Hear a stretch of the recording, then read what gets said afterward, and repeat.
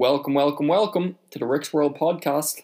I'm your host, Richard Corbally, and once again with me here today we have Dr. Ahmed Jamal to discuss Pakistan's international relations. To get started, I would like to talk about the BJP and how they were elected in 2014. Has this changed politics between India and Pakistan as they are an explicitly Hindu nationalist party, or relations between the countries already bad enough to the point where it hasn't made much of a difference? You tell me. Richard, that's very interesting subject. Actually, just before BJP took over, there had been a lot of talks between India and Pakistan at very high level. And because the major issue between India and Pakistan is the state of Kashmir, which is between India and Pakistan, and that state was declared independent, and United Nations regulations in 1948, they said that there should be a plebiscite and people of Kashmir should be given a right of, which country they want to be a part of, or they want to be independent altogether. So that never happened, and it's still Indian occupied Kashmir. So that was the major tension between the two countries. And before BJP came into power, actually there were high-level meetings between Pakistani Prime Minister and Indian Prime Minister trying to resolve the Kashmir issue, which is the major bone of contention between the two countries.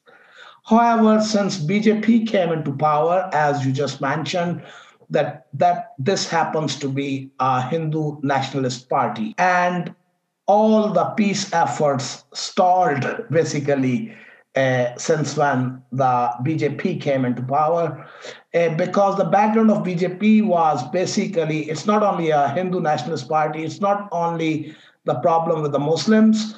India has a huge population of Christians, and then the other minority is Sikhs. Then there are a huge population of Muslims, more than India has nearly 300 million Muslims or plus. And then there are some other smaller communities in India. So the nationalist mentality, which started with the BJP, was, do you know that origin of BJP and its leadership actually goes back to an organization called RSS? And RSS was influenced by Nazi ideology, and they even have swastika as their, badge. So when that happened, they did not want to talk to Pakistan in terms of peace, and relations had been really, really tense. And there had been no war. However, there had been continuous little attacks, a small air attack or firings, exchange of fires on the borders between the two countries keeps happening. It's almost every other week's occurrence that there'll be an exchange of fire at the border. So the relationship, the answer to your question is deteriorated badly since. I would just like to say for our listeners' benefit that swastikas have been used in Indian politics in the past, but the swastika is actually a Hindu symbol which represents well-being. The symbol was hijacked by Nazis and had nothing to do, in Hindu terms, to do with anything to do with the Aryan race. That said, Dr. Jamal is correct when he says that the BJP have had close ties to far-right groups in Europe, with the Front National of France and the Alternative for Deutschland in Germany both visiting the BJP for strategic cooperation in recent years. Sorry for that long-winded interruption, but my next question is to do with the Kashmir region, which you mentioned. The situation that was being attempted to be brokered sounded pretty similar to what was brokered in the Good Friday Agreement in Northern Ireland. Was this an active strategy to copy what happened in Northern Ireland? Basically, the situation is quite similar, because when the British left, they divided the country into India and Pakistan, but they left this particular region, just like our 6 counties in the north, they just left the problem there. And the problem is that this part was actually a Muslim majority province and state, and they left it. They actually divided a part of Kashmir is in Pakistan, a small part of it, and rest of Kashmir is a part of India. However, because it was a disputed territory from the very beginning, went into United Nations Security Council in 1948, and they decided that there should be a referendum or plebiscite for the people to have the right of self-determination. As a part of that, the status of Kashmir was that it has a special status in Indian constitution, meaning that people from other provinces cannot migrate there or cannot buy property there because it's a disputed territory, because in case they do get independence. In the recent years, when BJP came, they actually took that special status away to let people from other part of India to migrate to Kashmir and to buy property there with a view that it can be, it will change the dynamics and demographics of the state. So that, of course, did not go down well with the Kashmiri people. And when they started protesting against it, so there is a lockdown actually in Kashmir for the last 2 years. And it is, believe me, it's much worse lockdown than we are facing because of COVID-19, because they even cut the internet and electricity supply for many hours during the day. And women and children are allowed to go out to buy groceries and go to the hospitals. However, the men, if they are seen on the street, they are in danger. So that happened, and that resulted in more tension between India and Pakistan, obviously. So it is an unfortunate situation. And as in many parts of the world, we need to find a peace agreement, which we may have to get some other countries to mediate, because it is bad for the two countries. Because while you're spending your resources on defense, you could spend the same resources. And that applies to both countries. You could spend the same resources to educate your people. You can have the same resources to provide them a better healthcare and a better quality and standard of life, which does not happen because your resources, 30% of your resources are going towards defense. Wow, yeah. I can't believe how severe what you were saying that lockdown is in Kashmir concern. I did know there was tension about it. Oh, I'm not completely ignorant to the situation, but I did not know that basically young men in the region are effectively on house arrest and nothing to do with COVID-19. That seems like nothing to do with COVID. But there are foreign journalists who actually made their way somehow. I would say very brave journalists who made their way, as it happens, in all parts of the world. People in this profession, they take risk and they want to find the facts, and they go into these danger zones. And they found that lack of internet is a big problem, because these people cannot actually tell the rest of the world their plight even. So it is a tense situation, but it also results into tension at Kashmir-Pakistan border, and it also results, then it travels down to the rest of the border, and there had been, as I said, incidents on the border all the time. So you mentioned that it borders two aggressive countries, or countries that has somewhat tension with. Is that other country you mentioned, is that China or is that another country? Actually, Pakistan-China relationship had been very positive throughout the last 70 plus years. The other country is Afghanistan, which actually is a trouble spot for the last 3.5 decades. There had been the government of Taliban, and then there had been American forces came. They took over from Taliban, and they had put their own government. And then basically Afghanistan is a country which is basically a site for proxy wars between superpowers. Yes. And that's exactly what happened in the 80s, when, 70s and 80s, when Soviet Union came to Afghanistan, and then America fought Soviet Union on Afghan land. So it was a proxy war. Now what's happening again is that it is a proxy war in Afghanistan, because the United States does not have good relations with Iran, as you know, because of so many issues. Yep. And Iran would support some of the Taliban factions. And then the China and America, it's not really a Cold War, but there is always, because of economic and business reasons, the tensions between China and America. And China, of course, wants to have a stronghold in the region.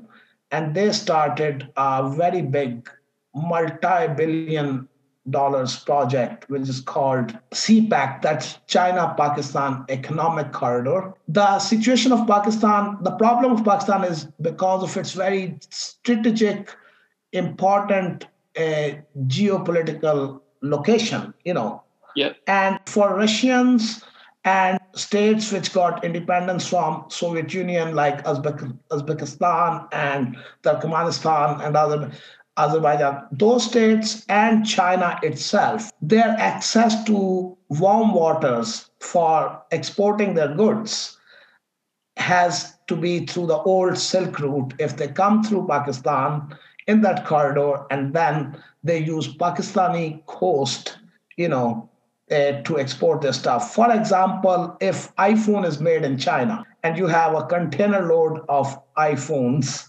which have to go to rest of the world, either they can go through China-Pakistan Economic Corridor, which is the old Silk Route. If they go the other route, it is 19,000 kilometer extra travel.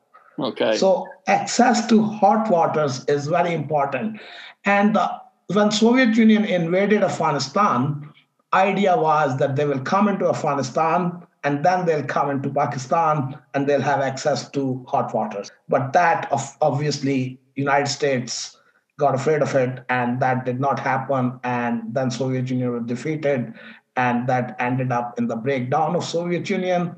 But still, China has had this agreement, which is actually a good source of boosting the economy of Pakistan because they have built roads through Pakistan. There's a Trans-Pakistan motorway, which is a part of this CPEC, China-Pakistan Economic Corridor project. So, which is good for Chinese economy. So that does not go down well with India. So the location of Pakistan that's very important to so many powers, for their own economic goods. You mentioned warm waters there a couple of times. Are you just actually talking about hot water, and what major global significance is this happening? Hot waters means that, the coast, your seaports. Yes. The seaports which are at the other end of China and Russia are actually frozen most of the time. Okay. So, and the seaports which are Pakistani coastal region are obviously warm water. So they are seaports which can be operational 365 days a year. Actually, for your transport of goods to the rest of the world, you have a port which can be used throughout the year as opposed to a port which is frozen at half the year. And the other thing is that even to get to those ports, the main production of China is in the region closer to Pakistan. And as I said, that if they have to use the other ports, they not only won't be available throughout the year, but it will cost them 19,000 kilometer extra travel. All the products which are coming to United States and Europe from China would be much dearer if they use that mode of transport. So it's economy in the end. I've recently read Barack Obama's new book, A Promised Land, and in his final chapter he speaks about the process of gathering information about Osama bin Laden's location in Pakistan and the decision to send in a Navy SEAL team to take him out. What was the reaction to this in Pakistan as America carried out a strike on a sovereign territory? And how is US-Pakistan relations at the moment, as I understand they are traditional allies? Yeah, that is actually, Richard, if you allow me to go into a little bit of background Go back to that. Right ahead, yeah. Yeah, the background is that when Soviet Union invaded Afghanistan, at that time, obviously, America wanted Soviet Union out of Afghanistan for obvious reasons that then they will take over this region, So they actually started helping the freedom fighters in Afghanistan, which were called Mujahideens, from where the Taliban originated later on. Yep. So they started helping them, and then the freedom fighters got help from other Muslim countries, to get rid of the communists coming into their country. Out of the help they got from other Muslim countries, a guy called Osama bin Laden, who was a very wealthy individual. His family had biggest construction company, Bin Laden company in Saudi Arabia. He was more emotional type, and he was, disillusioned with the way capitalist economy was being run and the Saudi royal system. So he arrived in Afghanistan to help Afghans to get rid of the Soviet Union. Of course, that suited Americans, so they started funding Osama bin Laden and his other comrades. And for many, many years, as a part of that, Osama bin Laden visited the United States, got more funding, and was the best pals with the Americans. And then when Soviet Union was pushed out of Afghanistan, and as actually the cause for breakdown of former Soviet Union was their huge defeat in Afghanistan, which was achieved by not only by those freedom fighters supported by Americans, but Americans could not support those freedom fighters at all, only for Pakistan, because they can only supply them arms and ammunition and all that support through Pakistan. And Pakistan at that time cooperated with America 100% to help America push Soviet Union out of Afghanistan. And then when that finished, then America forgot Afghanistan, left them in the lurch. We were left with millions of refugees from Afghanistan. Out of those refugees, Taliban's originated. And then Osama bin Laden was still there, and he joined hands with them. And then 9/11 happened. So basically, the relationship with America and Pakistan had been a very strange relationship. When they need Pakistan, they expect 100% support and help because of its geographic and geopolitical situation. And then when it doesn't suit them, then it goes completely the other way. In the recent times, with Trump administration did not take into consideration the background of BJP in India and RSS. So they started making a defense pact with India, because India is also a neighbor of China. So it suited them to have India, on their side in terms of defense.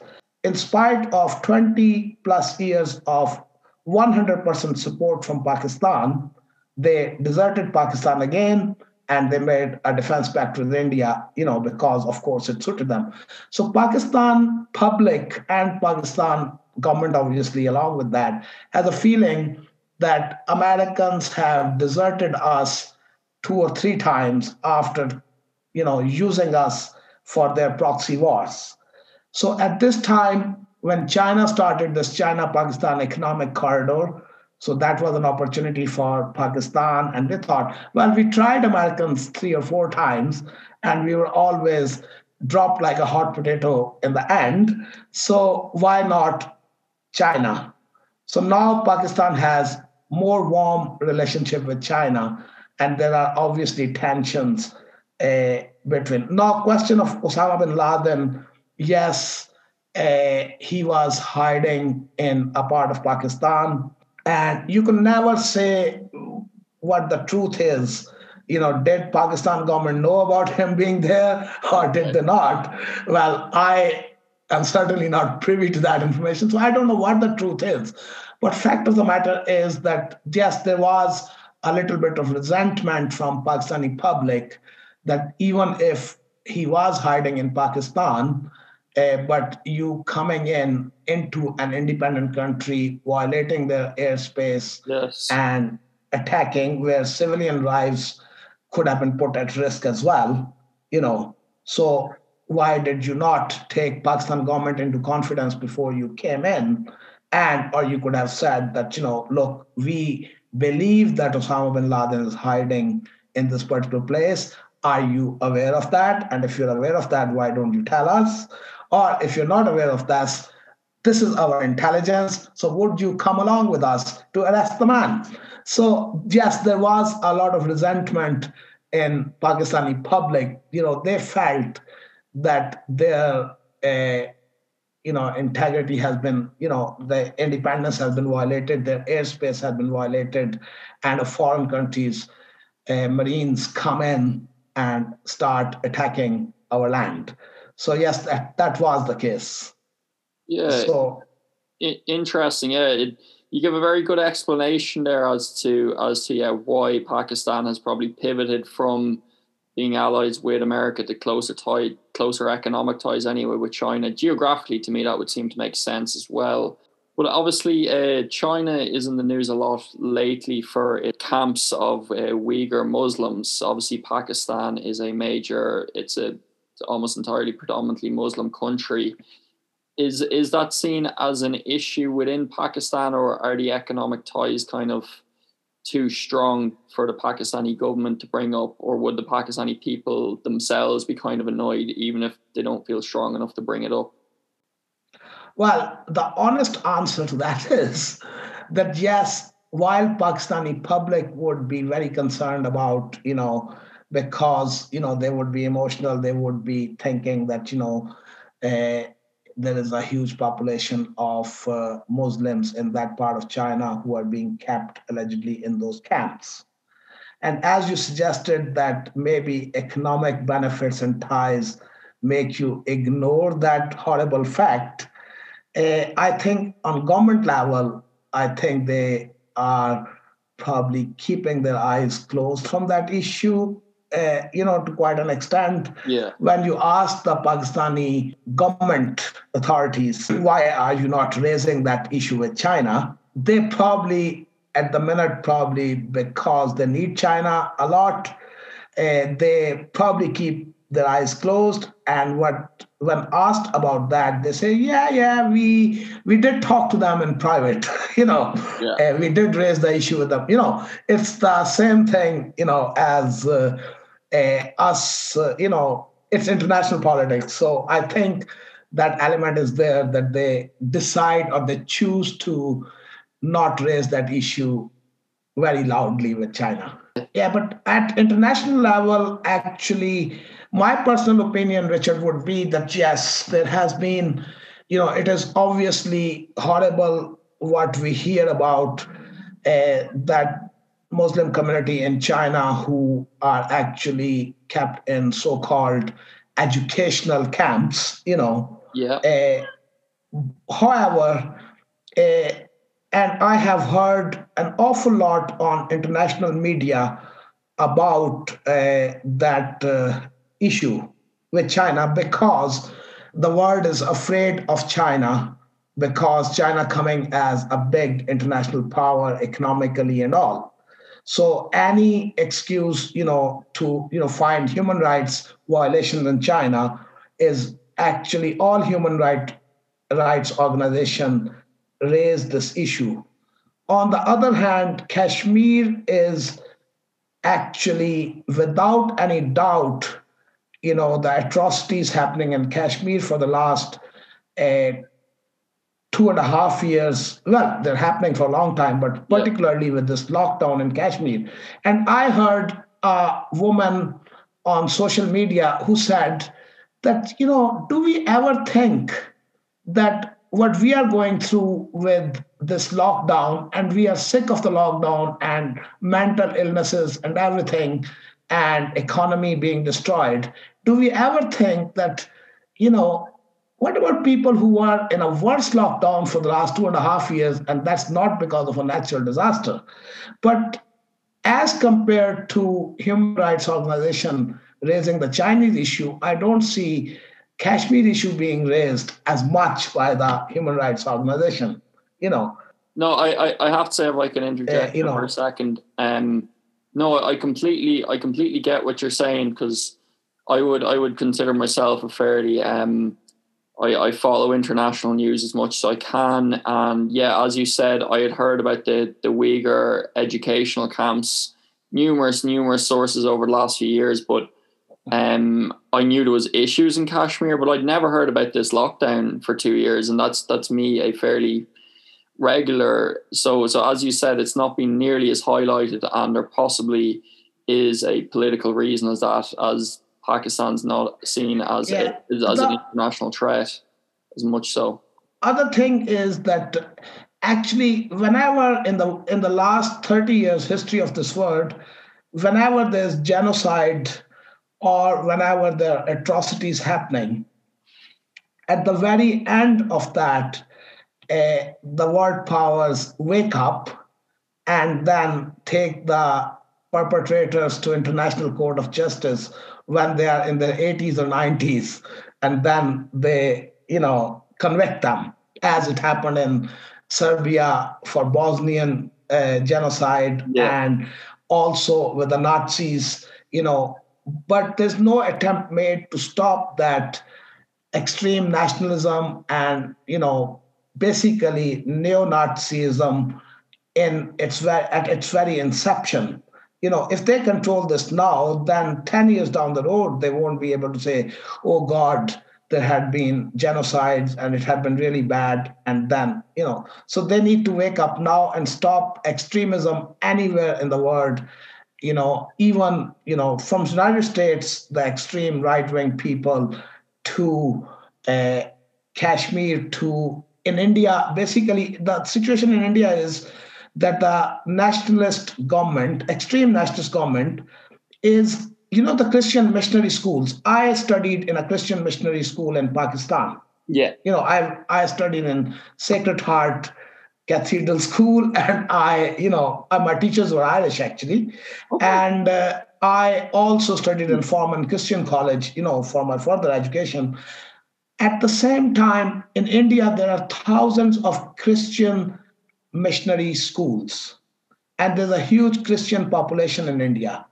What the nationalist government in India is doing is they are actually closing the Christian missionary schools. They are actually making life difficult for a very good education system which missionaries established in India. The Mother Teresa and her whole institution in Calcutta, that is being targeted just because they're not Hindus, So nationalism of that level is very dangerous. And that's what happened in Germany. That's what happened in Serbia, and no matter where this, and if you have any such trends in the United States, they are dangerous. So I think that we have a lot to thank for being a part of European Union, that we are, we have a liberal mentality, we have a liberal agenda. So I think that we should, promote that for the rest of the world. I'm a big supporter personally of European Union because of the fact that when it comes to human rights, when it comes to liberalism, you can very well proudly say that Europe is not lacking. Yeah. No, that's not happening in China. That's not happening in India. Yeah. Parts of other, we have a lot to thank for. Yes, we absolutely do have a lot to be thankful for. And once again, thank you so much, Dr. Ahmed Jamal, for providing us with a fascinating information on Pakistan and its global role. Thank you very much, Richard. Thank you. Hi, everybody. Some bonus content here. Since the interview, I've read 2 books on the region. The first is A Thousand Splendid Suns, which is a fictional tale of what it was like to live as a woman in Afghanistan over the last roughly 50 years. The book is naturally very sad in places, but it shows how courageous people can be against the odds. The other book I have read is called Prisoners of Geography. This is a fascinating book, and I'm a little annoyed at myself that I didn't read it at an earlier point. The book talks about ideas such as warm water ports that Dr. Jamal spoke about in this podcast. It states the strategic importance of places like Crimea for Russia, or how the Himalayas have stopped conflict between China and India in the past, as there is a clear dividing line between the two countries. I'm just going to say, I have a host of interviews coming up, and I look forward to sharing them all with you. Join me again in 2 weeks' time.